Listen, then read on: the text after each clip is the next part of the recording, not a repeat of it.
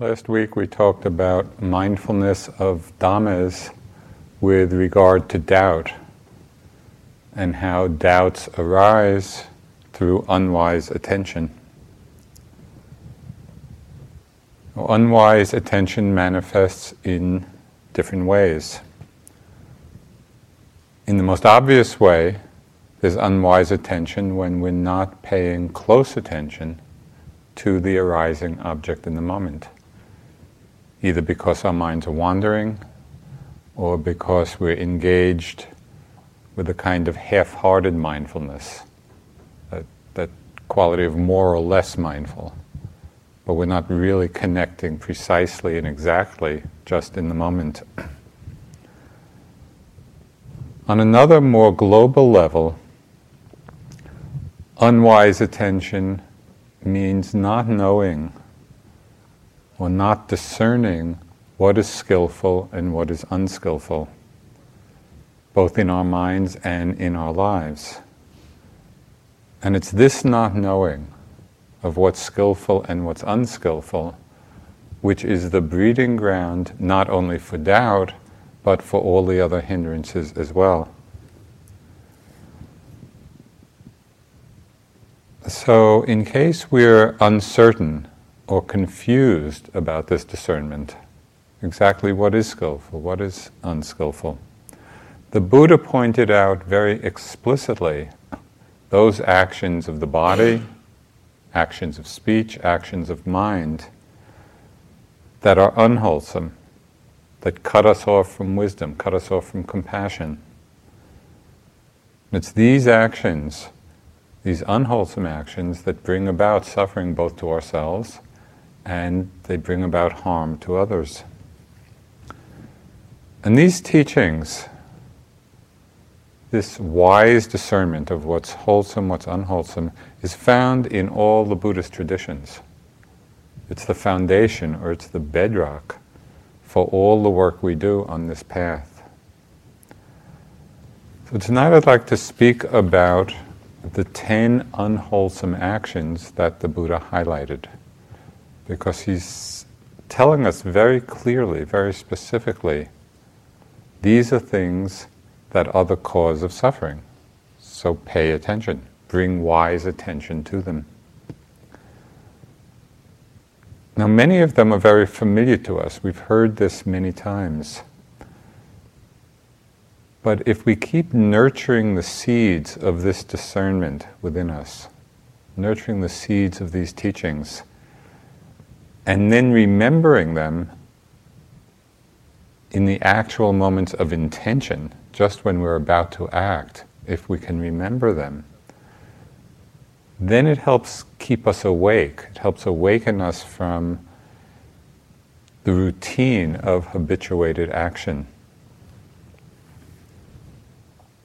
Remembering the teachings actually helps wake us up. So what is the first of the unwholesome actions of the body? The most obvious, in a way, is not killing.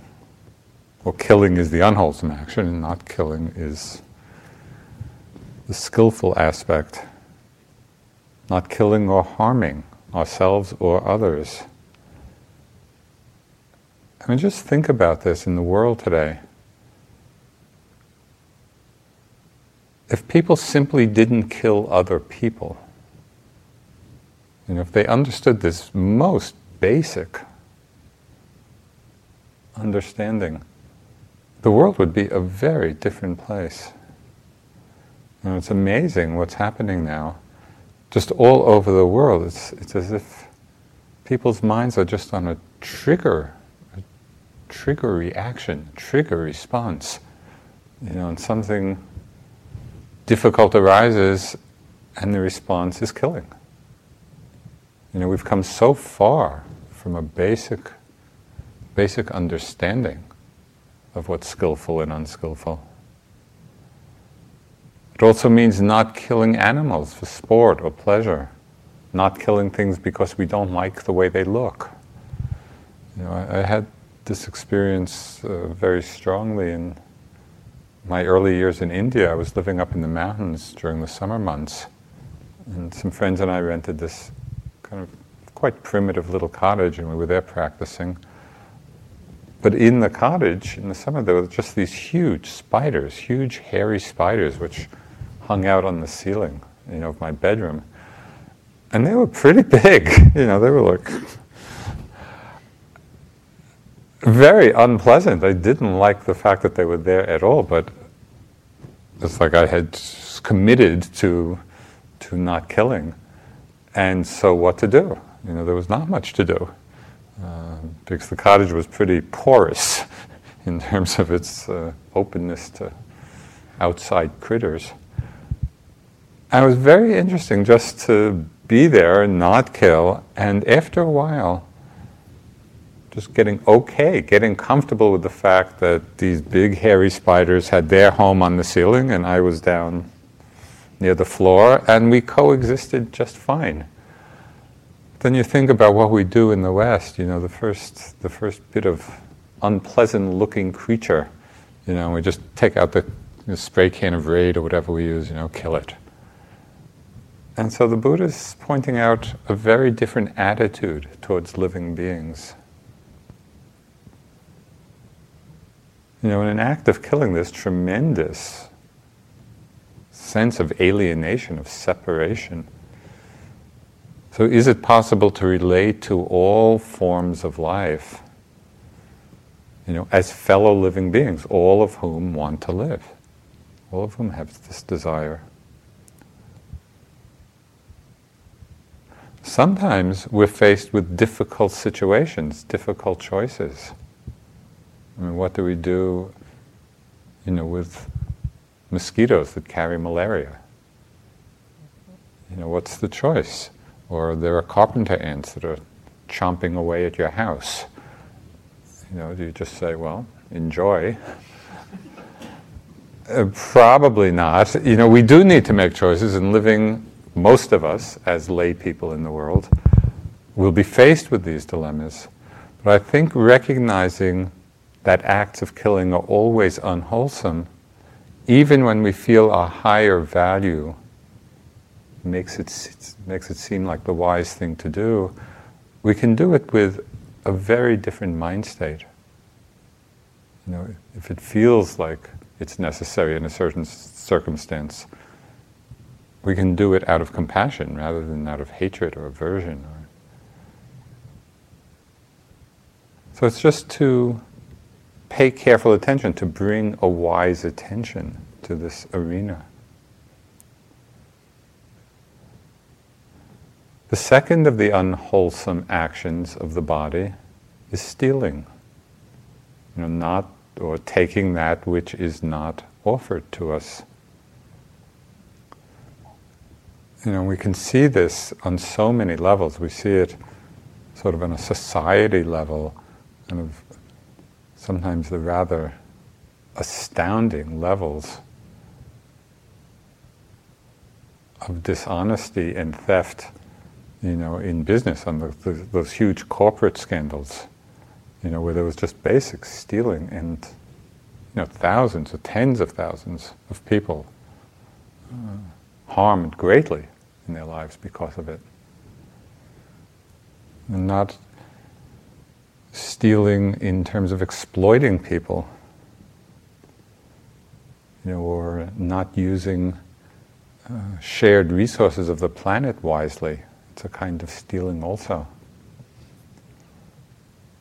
Sometimes we steal by inaction, by not doing something. And I had one very troubling experience of this, troubling in retrospect. This goes back years ago to when I just finished my time in the Peace Corps. This was in 1967. I was traveling home from Thailand, stopped in Nepal, and did this trek up to a little town called Nagarkot, or a place called Nagarkot, which is above Kathmandu Valley. It's a day's trek, and you can see Everest, from that hill place. And at that time, I don't know what's there now, but at that time there was just like a little lean-to or hut where people could stay overnight with, some cots in the hut and no electricity. So, when night came, everybody went to bed quite early. It was very cold up there. So we were in bed, the few people who were up there, and each cot had 2 blankets on it. So I got into bed and it was really cold, and I realized that my cot, for some reason, had 3. So I was there, and it was still pretty cold. I was shivering, and I was wondering how I was going to make it through the night. And then about midnight, another trekker came in and, got into bed. I realized there was only 1 blanket on his cot. And so the caretaker came in, does anybody have the extra blanket? And I'm just lying there feeling really cold. And it's just so interesting looking back now how my mind rationalized, not saying anything. Well, I didn't ask for this blanket, it was just here. And I didn't say anything. Now it's like, 40 years later? I still feel ashamed when I think of that. And it was just the mind, it was a kind of stealing. But we rationalize in so many ways in the moment. I didn't have as clear an understanding as I do now of wholesome actions and unwholesome actions. So killing is the first of the unwholesome actions of body, stealing is the second. The third of the unwholesome actions of the body has to do with sexual misconduct. Now this means different things at different levels.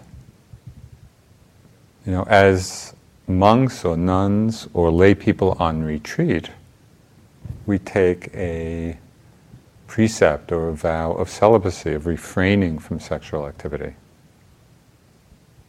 So in this context, sexual misconduct would mean breaking that precept of celibacy. As lay people in the world, just as we're living our lives in the world, it means something else. And generally, sexual misconduct refers to adultery or deception or getting involved in relationships where we're leading other people to break their vows of commitment. It might be inappropriate relations, between teacher and student, or therapist and client, a doctor or patient.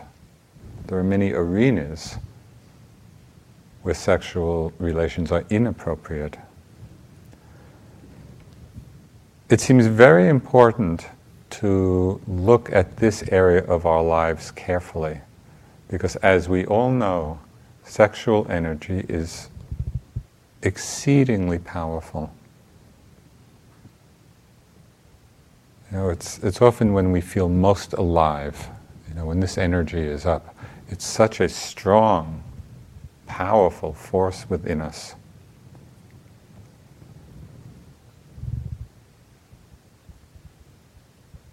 If there's unwise attention to it, then we can really get caught in unskillful, unwholesome action. One of my favorite examples of Burmese English translation happened when Sayadaw U Pandita was giving some talk, some teaching on this, on sexual misconduct and desire, and so he went on and on and on, maybe for 5 minutes talking in Burmese. And then the translator translated all of that in 4 words. Right? So it was quite a translation. And so what the translator said after Sayadaw went on and on about all this, all the translator said was, "Lust cracks the brain." And I think that really sums it up. Lust cracks the brain. And it can, and we've probably all had experiences of it cracking our brains. It's powerful. When we pay careful attention, when we bring wise attention to this energy, we can learn a lot about the nature of desire.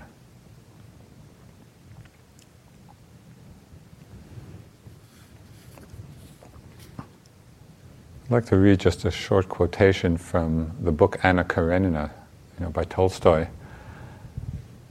And in the book, of course, this young, dashing army officer falls in love with Anna, who is married. This army officer's name is Vronsky. And a lot of the book is largely about what happens in her falling in love and then this aftermath. So this is Tolstoy's comment on this.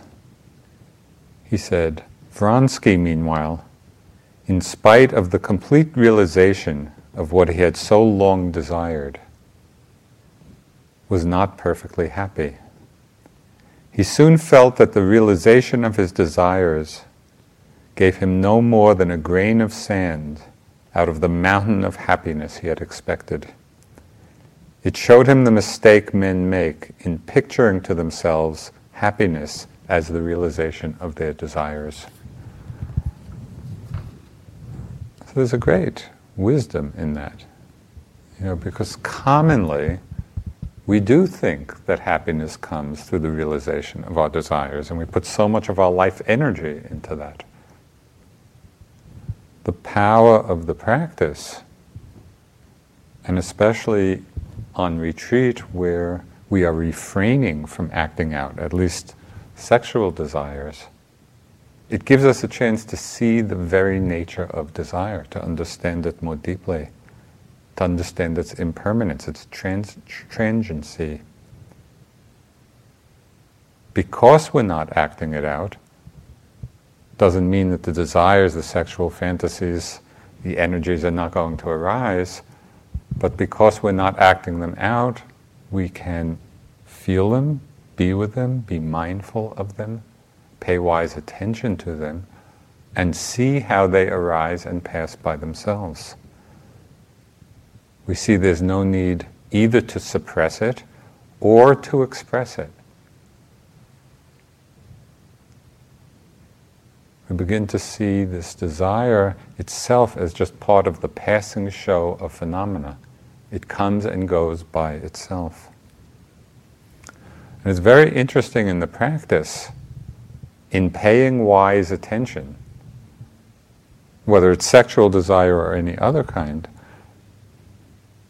pay particular attention to the feeling of desire, noting it, being with it, and then notice in the moment when it leaves. Because it doesn't last. It's there for some time, and then at a certain point it goes. Notice that transition point. And I think you'll feel, I think commonly, in the moment of it going, it feels like we're let out of the grip of something. We can feel the sense of release, the sense of ease. Something I mentioned to a couple of you in interviews, a very good note for working with desire in meditation practice, and this is a note that's helped me a lot, particularly with recurrent fantasies, is dead end. As soon as you see the fantasy, the desire arising, note dead end. Because in fact it doesn't go anyplace. We can go down that whole path of our fantasy, whether it's sexual fantasy, food fantasy, whatever. We can go down the whole path of the fantasy, and then we realize this is not going anyplace. It is a dead end, and we simply have to come back and then catch the next breath. Well, it's helpful if you put the dead end sign up at the beginning of the journey rather than wait to see it at the end.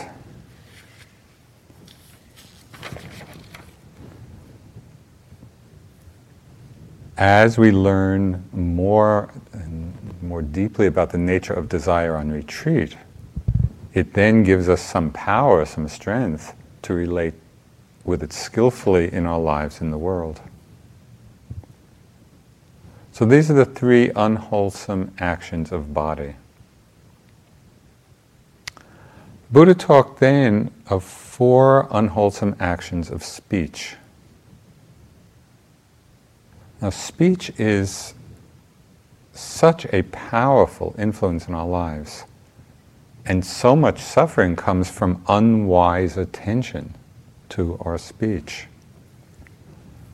You know, the Buddha singled out right speech as one of the factors of the Eightfold Path to Awakening. But in our lives, do we really make it part of our paths? Or do we kind of relegate it to some place of secondary importance?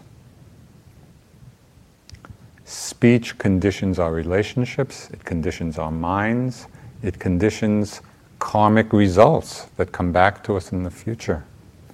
We need to pay careful attention. So the first of the unwholesome actions of speech, again, is the most obvious, and that is lying, saying things which aren't true. And we do this in different ways. You know, it might be slight exaggerations. It might be humorous untruths. We might say falsehoods in some desire to protect ourselves, or maybe even to protect others. You know, we think that this would be a good thing to do. And of course, there can be deliberate lies told with really quite a malicious intent, you know, to cause divisiveness or harm. So an interesting question to ask ourselves is, why do we lie?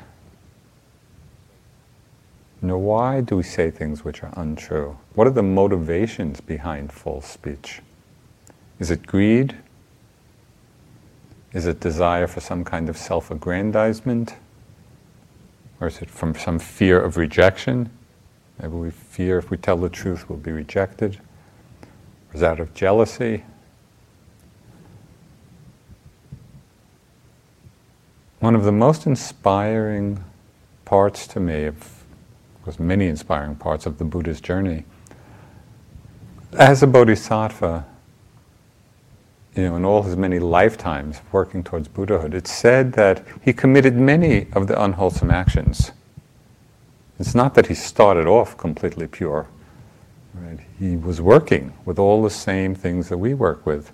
But it's said from the time of his prediction that he would become a Buddha in some future lifetime, that from that time, even though he did many, many unwholesome things, it said that he never knowingly told a lie. And I feel what a great commitment that would be in our lives. Could we live our lives with that commitment? You know, that commitment to truthfulness.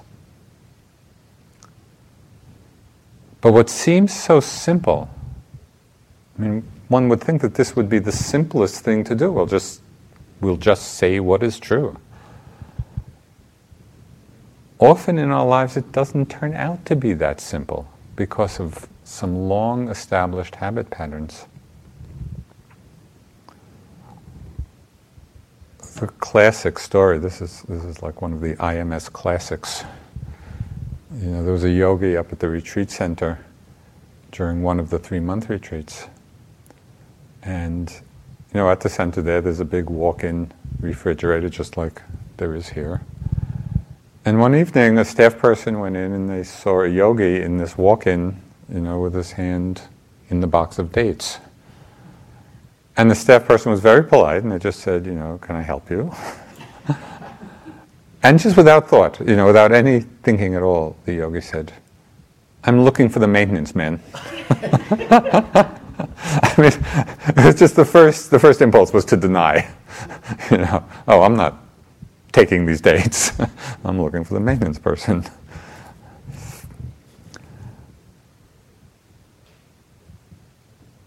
It may be that we are not Olympic level liars, but I think it's still helpful to sensitize ourselves, to the small falsehoods that we may engage in. And to keep an eye out, because it may be that we're even unconscious of many of the times we do it. Can we create the habit of a small mindfulness bell that goes off, that just reminds us in those moments, oh, this isn't true. What I'm about to say isn't true. And so it just is that reminder to us. It takes practice, it takes alertness, and it takes a kind of courage to do this. To see ourselves honestly and openly, and to speak only what is true. Of course, the Buddha added one other dimension to this in terms of right speech. He said not only to speak what is true, but also what is useful. So we want to keep both criteria. Okay, the third of the unwholesome actions of speech is lying. Well, the second is harsh or angry or aggressive speech. This is impactful. How do we feel when somebody is directing harsh and angry speech at us? Just imagine for a moment how it is to us, how we feel when this is happening.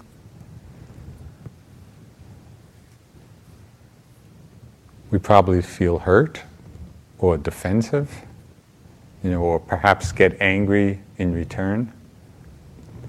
It's not the best environment for open communication when this aggressive speech is happening back and forth. So it's important to realize that the intent here is not to suppress or deny what we may be feeling, because there may be strong emotion, in us at that time. But it's to communicate in a way that fosters openness and connection rather than divisiveness. And again, this takes a lot of practice, because there are many deeply habituated speech patterns. We fall into them very easily. The third kind of unwholesome speech, this false speech, angry or aggressive speech. The third is backbiting or gossip. These words cause disharmony. They cause loss of friendship. So a question I think that would be interesting for all of us to ask ourselves, since talking about other people is quite a common pastime. A good part of our conversation is about that. So a question, I think, for us is, what is our enjoyment of it? What's the enjoyment of gossip? Even if it's not malicious gossip, but what are we getting out of it? Is there some kind of ego gratification? At one point I made the experiment. This was when I was first getting interested in Buddhism, and I was in the Peace Corps in Thailand, and I was just exploring all this. I made the experiment for some months, simply not to talk about a third person. I wasn't going to talk to someone about someone else. And it was amazing, because maybe 90% of my speech was eliminated. And it was astounding to realize how much of the time that's what I was talking about. So even if we don't take it that far, but still in our lives, we want to take a lot of care when we're speaking about someone else, so we don't fall into the unwholesome action of gossip. And so we need to look at our motivation, our intention. Is the intention in some way, and sometimes it's quite subtle, is our intention to divide people? or is it to bring people together?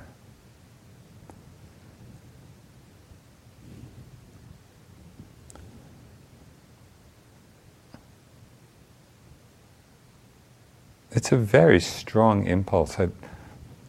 Some years ago, maybe 10 years ago, this person was writing a book about this different spiritual scenes in America, and he came to interview me along with other teachers. And he was a very skilled interviewer. And just in the course of our conversation, he just started asking me about what I thought about all these different teachers. It just came out in conversation. I could feel everything in me wanted to offer my 2 cents about all my colleagues. But somehow that little mindfulness bell went off, and no, that's not wholesome speech.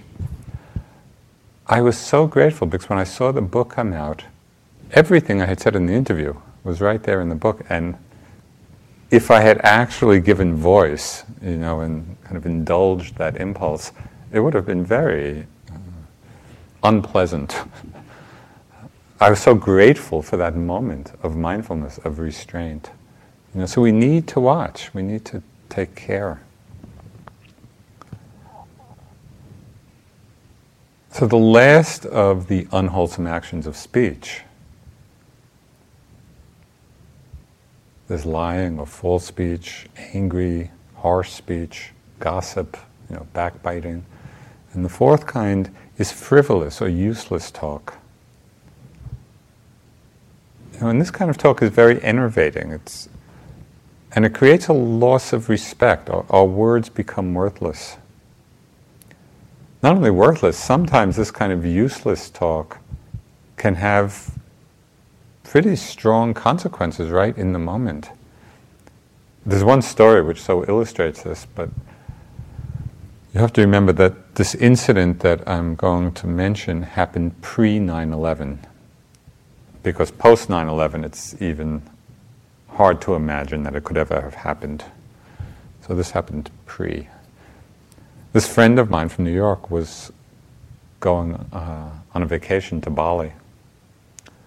And he went out to Kennedy Airport, got on the plane, and he had a hand injury.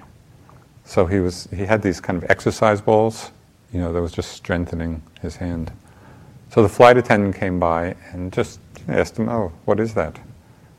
And this friend, just without any thought at all, said, "Oh, this is plastique," which is an explosive that people use to blow things up.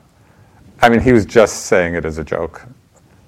Within about 2 minutes, the police were on, he was off the plane, they kept him for days, kind of interrogating, trying to figure out what was really going on. So of course, he missed the flight, but finally he convinced them, that it was just a joke. The airline swore he was never going to fly on that airline again. Anyway, he ends up finally getting to Bali, having a good time. On his way back, he's sitting in the airport in Bali, coming back, and he's just in conversation with the person next to him and beginning to tell the story of what happened, back in New York. And it just turns to this person and said, "You're sitting next to a terrorist." And again, it just kind of popped out from out. Useless talk, frivolous talk. Fortunately, nothing happened from that. But how many times do we do that just to make conversation or to liven things up or to whatever the motivation is, without thought? It just kind of pops out. Something that is really useless.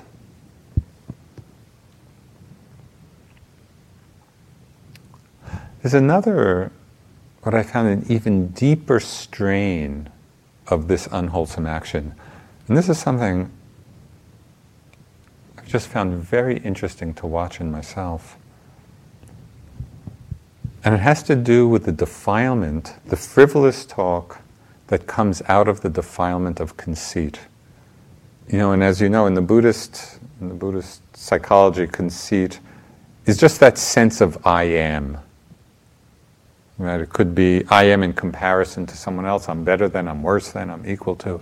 But it's just the I amness. That's what conceit means in the Buddhist context. So I was in New York teaching, and then driving back to Barrie with a friend. We're driving back, and I just conversing, ordinary conversation. And then I noticed this impulse to make a comment about something I had done in New York. And the only point of the comment was as a self-reference. I mean, there was no value to it in terms of the conversation. It wasn't about anything. It was just a way in the conversation of pointing back to myself. And so I was mindful of that. I saw the thought come, and I said, no, there's no value in this. This is frivolous talk. It's just about self-reference. It's just conceit. So let it go. And then about 30 seconds later, I could feel the impulse to say it again. Let it go. And it was amazing. And this is what was so striking to me. How many times that impulse came up and how strong it was even after I had seen it, even after I had recognized it. The habitual power of that defilement, it's like it's in there in a latent way until circumstances arises for it to come out. And then it can have this enormous force, even behind something as simple as just, a self-referential statement. The force is powerful, but it was also very powerful to see it that clearly. Oh, look what's happening here.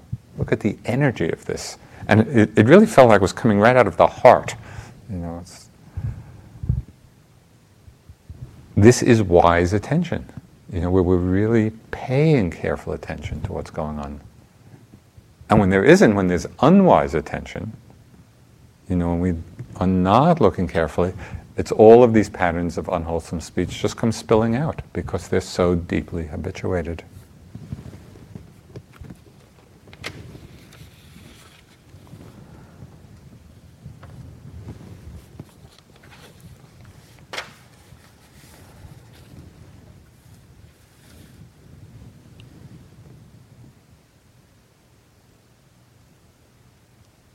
Four of the 10 unwholesome actions are about speech. So this is not an insignificant thing. The Buddha is highlighting this in a very big way. So I'm talking about this now not because you have much time, much opportunity to practice while you're on retreat, but to plant it as seeds in the mind, because it's such an important area when we go back into the world.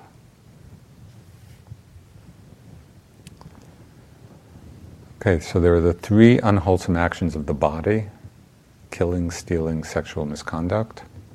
4 unwholesome actions of speech, of lying, harsh speech, gossip, and frivolous talk. And then there are 3 unwholesome actions of mind.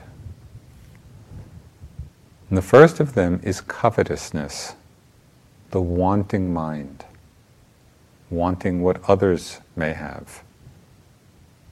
It's that sense of never enough. When covetousness is in the mind, we're never satisfied. It's the opposite of mudita. That Brahma Vihara where we take delight in the happiness of others, in what others have, in the success of others. Covetousness is not taking delight, but that feeling of envy, of wanting for ourselves. This state, this unwholesome state of mind, can lead to a lot of other negative, unskillful mind states.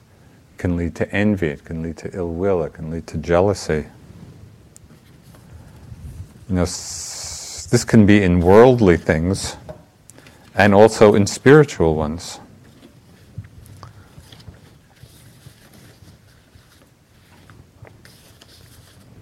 One of my favorite stories of just how this covetousness of wanting, what others may have, leads to other kind of negative mind states. It's a incident described by the writer Anne Lamott. And I read this in an article about her. It said, writer Anne Lamott describes how difficult it is to deal with the triumphs of other writers, particularly if one of them happens to be a friend. And then this is Anne Lamott in quotes. It can wreak just the tiniest bit of havoc with your self-esteem to find that you are hoping for small bad things to happen to this friend, she says, for, say, her head to blow up.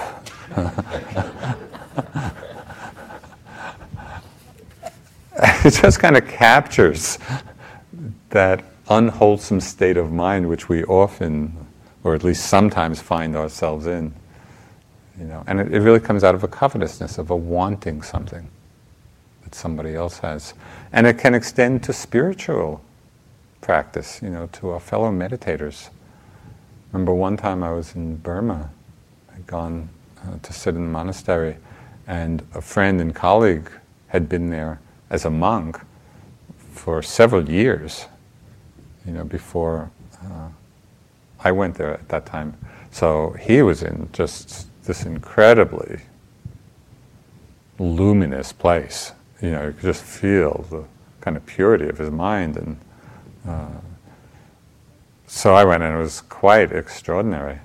But my first response to it was both jealousy, because I had just flown in, from being really busy, so my mind was not at all in that state.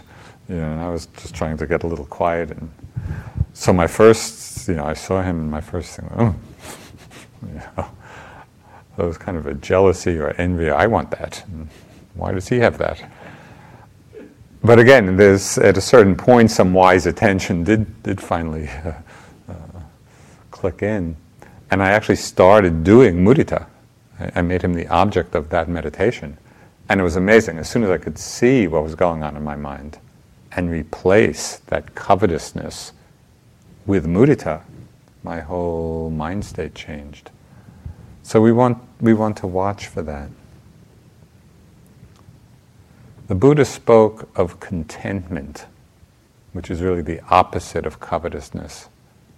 He spoke of the quality of contentment as being our greatest wealth.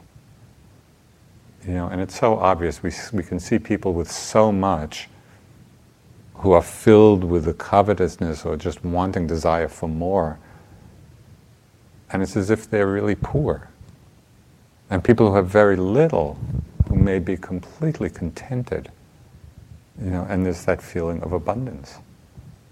So much has to do with our own mind state.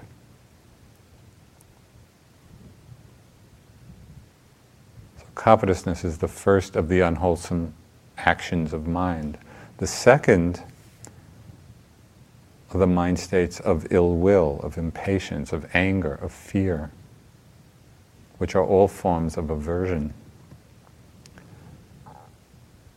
Now, all these forms of aversion arise either when we don't get what we want, and we get impatient or discouraged or angry, or we do get what we don't want. Something comes to us that we don't want, and we can have these very same reactions. So notice situations when aversion arises in you. It doesn't have to be big things. It can be small things that happen right in the retreat. Something happens, an aversion or ill will arises. Usually, there's something unpleasant that's arising, and we're not acknowledging, we're not being mindful of the unpleasantness. We're reacting to it. It could be a reaction to physical pain or discomfort. It could be a reaction to an unpleasant mind state we don't like, and so we get angry or impatient. Could be difficult situations with other people. People slamming doors, or I don't know, whatever, the things that bug us, on retreat. Or it might be painful or unpleasant circumstances, situations in the world that cause us to feel aversion or fear. It's so common for us to blame others for how we feel, as if it's the other person's responsibility or it's because of the situation. We blame that for how we feel. Years ago, I was in this relationship and still very friendly with the person, but one of the great lines of this relationship, this woman would sometimes say to me, "Stop making me feel aversion." The whole relationship was worth that line. Because it's so common. It's like if we're feeling angry, it's because somebody else is making us angry. How common is that? One of the most challenging teachings of the Buddha, and something I just get so energized by the uncompromising nature of this teaching, is that 100% of our suffering is due to unskillful states in our own minds. It does not ultimately matter what the situation is or what the other person is doing. If we're suffering, it's because there's some unwholesome state arising in the mind. Well, I am inspired by that teaching because it just demands that we look inside. Instead of always looking to the circumstance or to the situation or to the person, it's saying, look to see how we are relating to that person, how we're relating to that situation. There are so many stories of very extreme situations, particularly coming out now, from Tibet and some of the monks and nuns who were imprisoned by the Chinese and tortured and horrible. Situations where you would think, well, if there's any situation where we should feel angry, this is it. And yet, because of their understanding, their level of understanding and their training, they were able to come out, at least some of them, out of those situations free of hatred, free of anger. And their whole practice was to stay free of hatred in the midst of that. So it's not to say that this is an easy practice, and hopefully we won't need to face it in those extreme circumstances, but certainly in the circumstances of our own lives. Can we take responsibility for our own suffering? Where am I getting hooked? Where am I getting caught? How am I relating to this?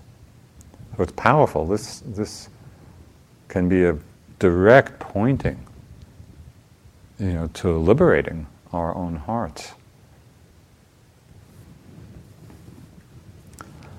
Sometimes questions come up about mind states of grief and sorrow. And this is interesting because these are states we don't usually associate with aversion. And yet the Buddha included these two also in this category. Now we need quite a great delicacy here, so that there's a willingness to investigate the roots of these feelings, these emotions, the roots of grief, the roots of sorrow, and at the same time have enough space to accept them fully and to feel them fully. Now when we investigate, if there's a willingness, and sometimes there isn't, but if there is a willingness to investigate the emotions of grief or the emotions of sorrow, we see that they arise out of the experience of some kind of loss. then we need to examine what is our relationship to the experience of loss, which is really just another word for change. Is there aversion to it? Is there attachment to what we have lost? Whether it's a person or a possession or a particular situation in our lives.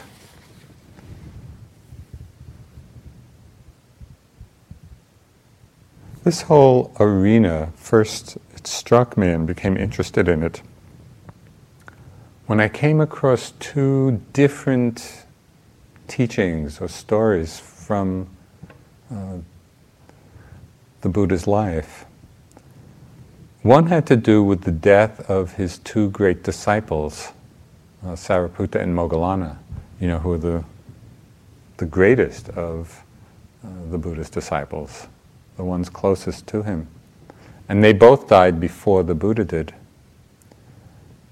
And he said, after they died, addressing the monks, "O bhikkhus, this assembly appears indeed empty to me, now that Sariputta and Moggallana have passed away." That's there's a great poignancy there. These are the monks who, were closest to him and had helped him lead the Sangha. And he's acknowledging the loss, that this assembly appears indeed empty to me, now that they've passed away. And at the same time, the opening statement of the Satipatthana Sutta, which I read the other night, where the Buddha says, this path is the direct way for the purification of beings, for overcoming of sorrow and lamentation, for the disappearance of pain and grief, for the realization of Nibbana. So as these two things, contrasting, on the one hand he's acknowledging the loss, of his two great disciples, and on the other hand he's manifesting or expressing the fruit of the path is freedom from sorrow and grief. That's when I began to really look at, what's the difference between these two? And it became clearer that the experience of loss and grief are two different things. And that grief is the non-acceptance of loss. And this is difficult. This is difficult to look at, difficult to practice.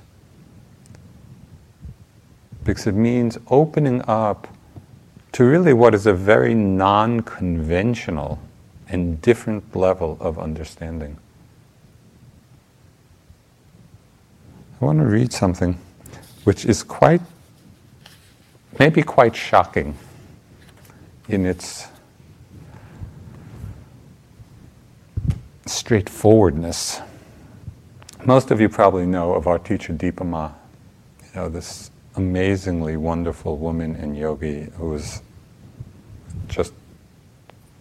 she was an extraordinary yogi with great powers, great attainment, great realization, who had perfected metta. She was just so incredibly loving. But she also had this, in her very loving way, quite a fierce commitment to the truth. And again, probably, a lot of you know her story. She was married young. She had 3 children. 2 of her children died. Her husband died. So she suffered tremendously from grief before she went to the monastery and proceeded on the path. So she was not a stranger to all this. So this is many years later. This story is from 1984 when she was back in India living and teaching. And she had many disciples in Calcutta. A lot of women, householders would come and practice with her. And this is a story from a woman named Sudipti. So this is the story she wrote. When my son died in 1984, Deepa Ma shocked me with her words. It was a hard teaching I have not forgotten. This is Deepa Ma speaking.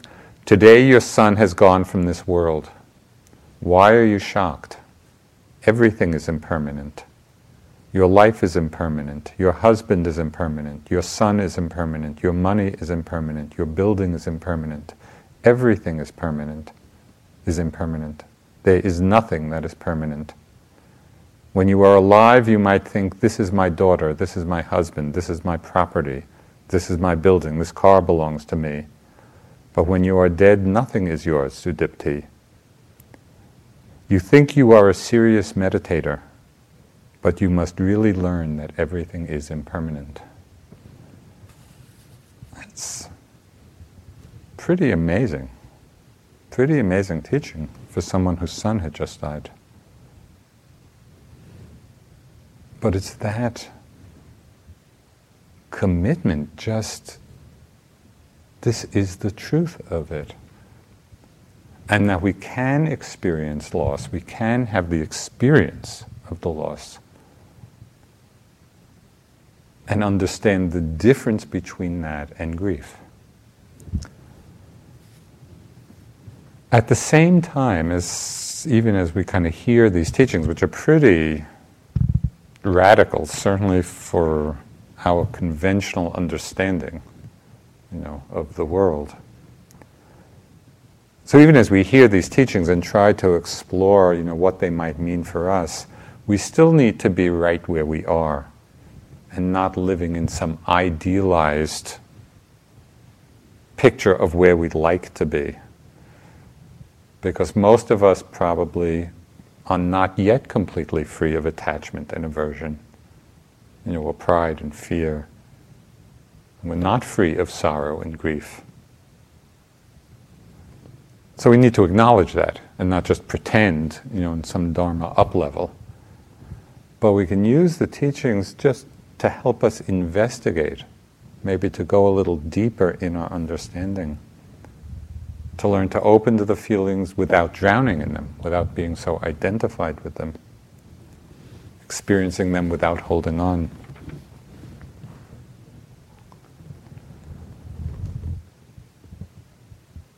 So the last of the unwholesome actions of mind, the first is covetousness, and ill will, aversion, fear, sorrow, grief. The last of them is wrong view. And I'm just going to say a couple of things about this because I'll talk more about this next week.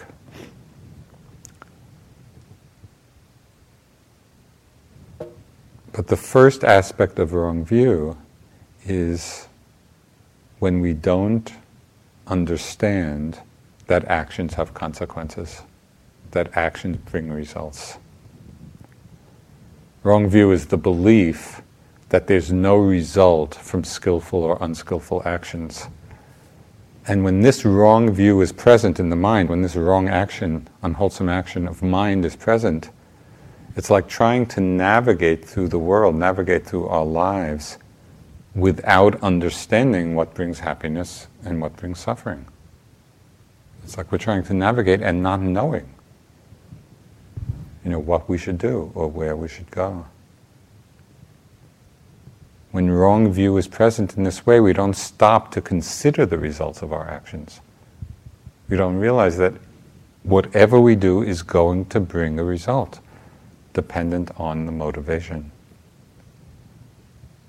For this reason, the Buddha called this understanding the light of the world, because it illuminates our choices. When we understand the right view of actions bring results, we have the opportunity to actually be conscious of our choices, to shape our lives. We actually do create our destinies.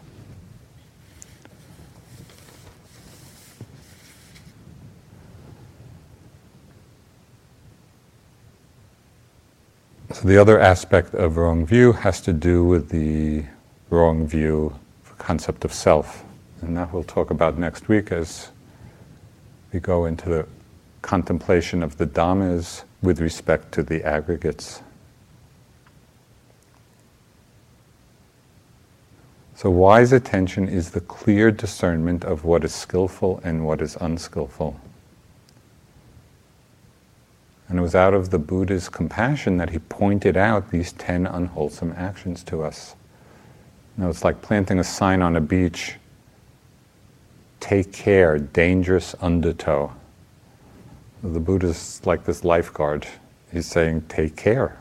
These are the unwholesome actions which are dangerous. They lead to suffering. They lead to harm.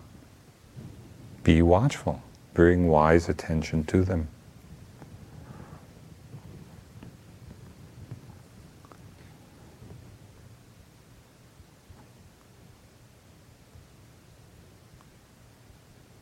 This wise attention really enables us to practice a very mature and long-range vision of freedom. You know, freedom is not about just doing what we want when we want it. Freedom is about the space and the wisdom and the love to see what the possibilities are and to choose wisely. So let's sit for a few minutes.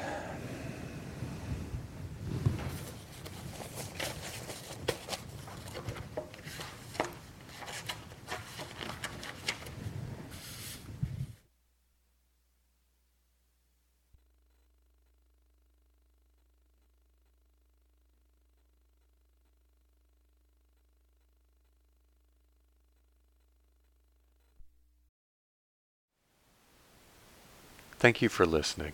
To learn how you can support the teachers and Dharma Seed, please visit dharmaseed.org/donate.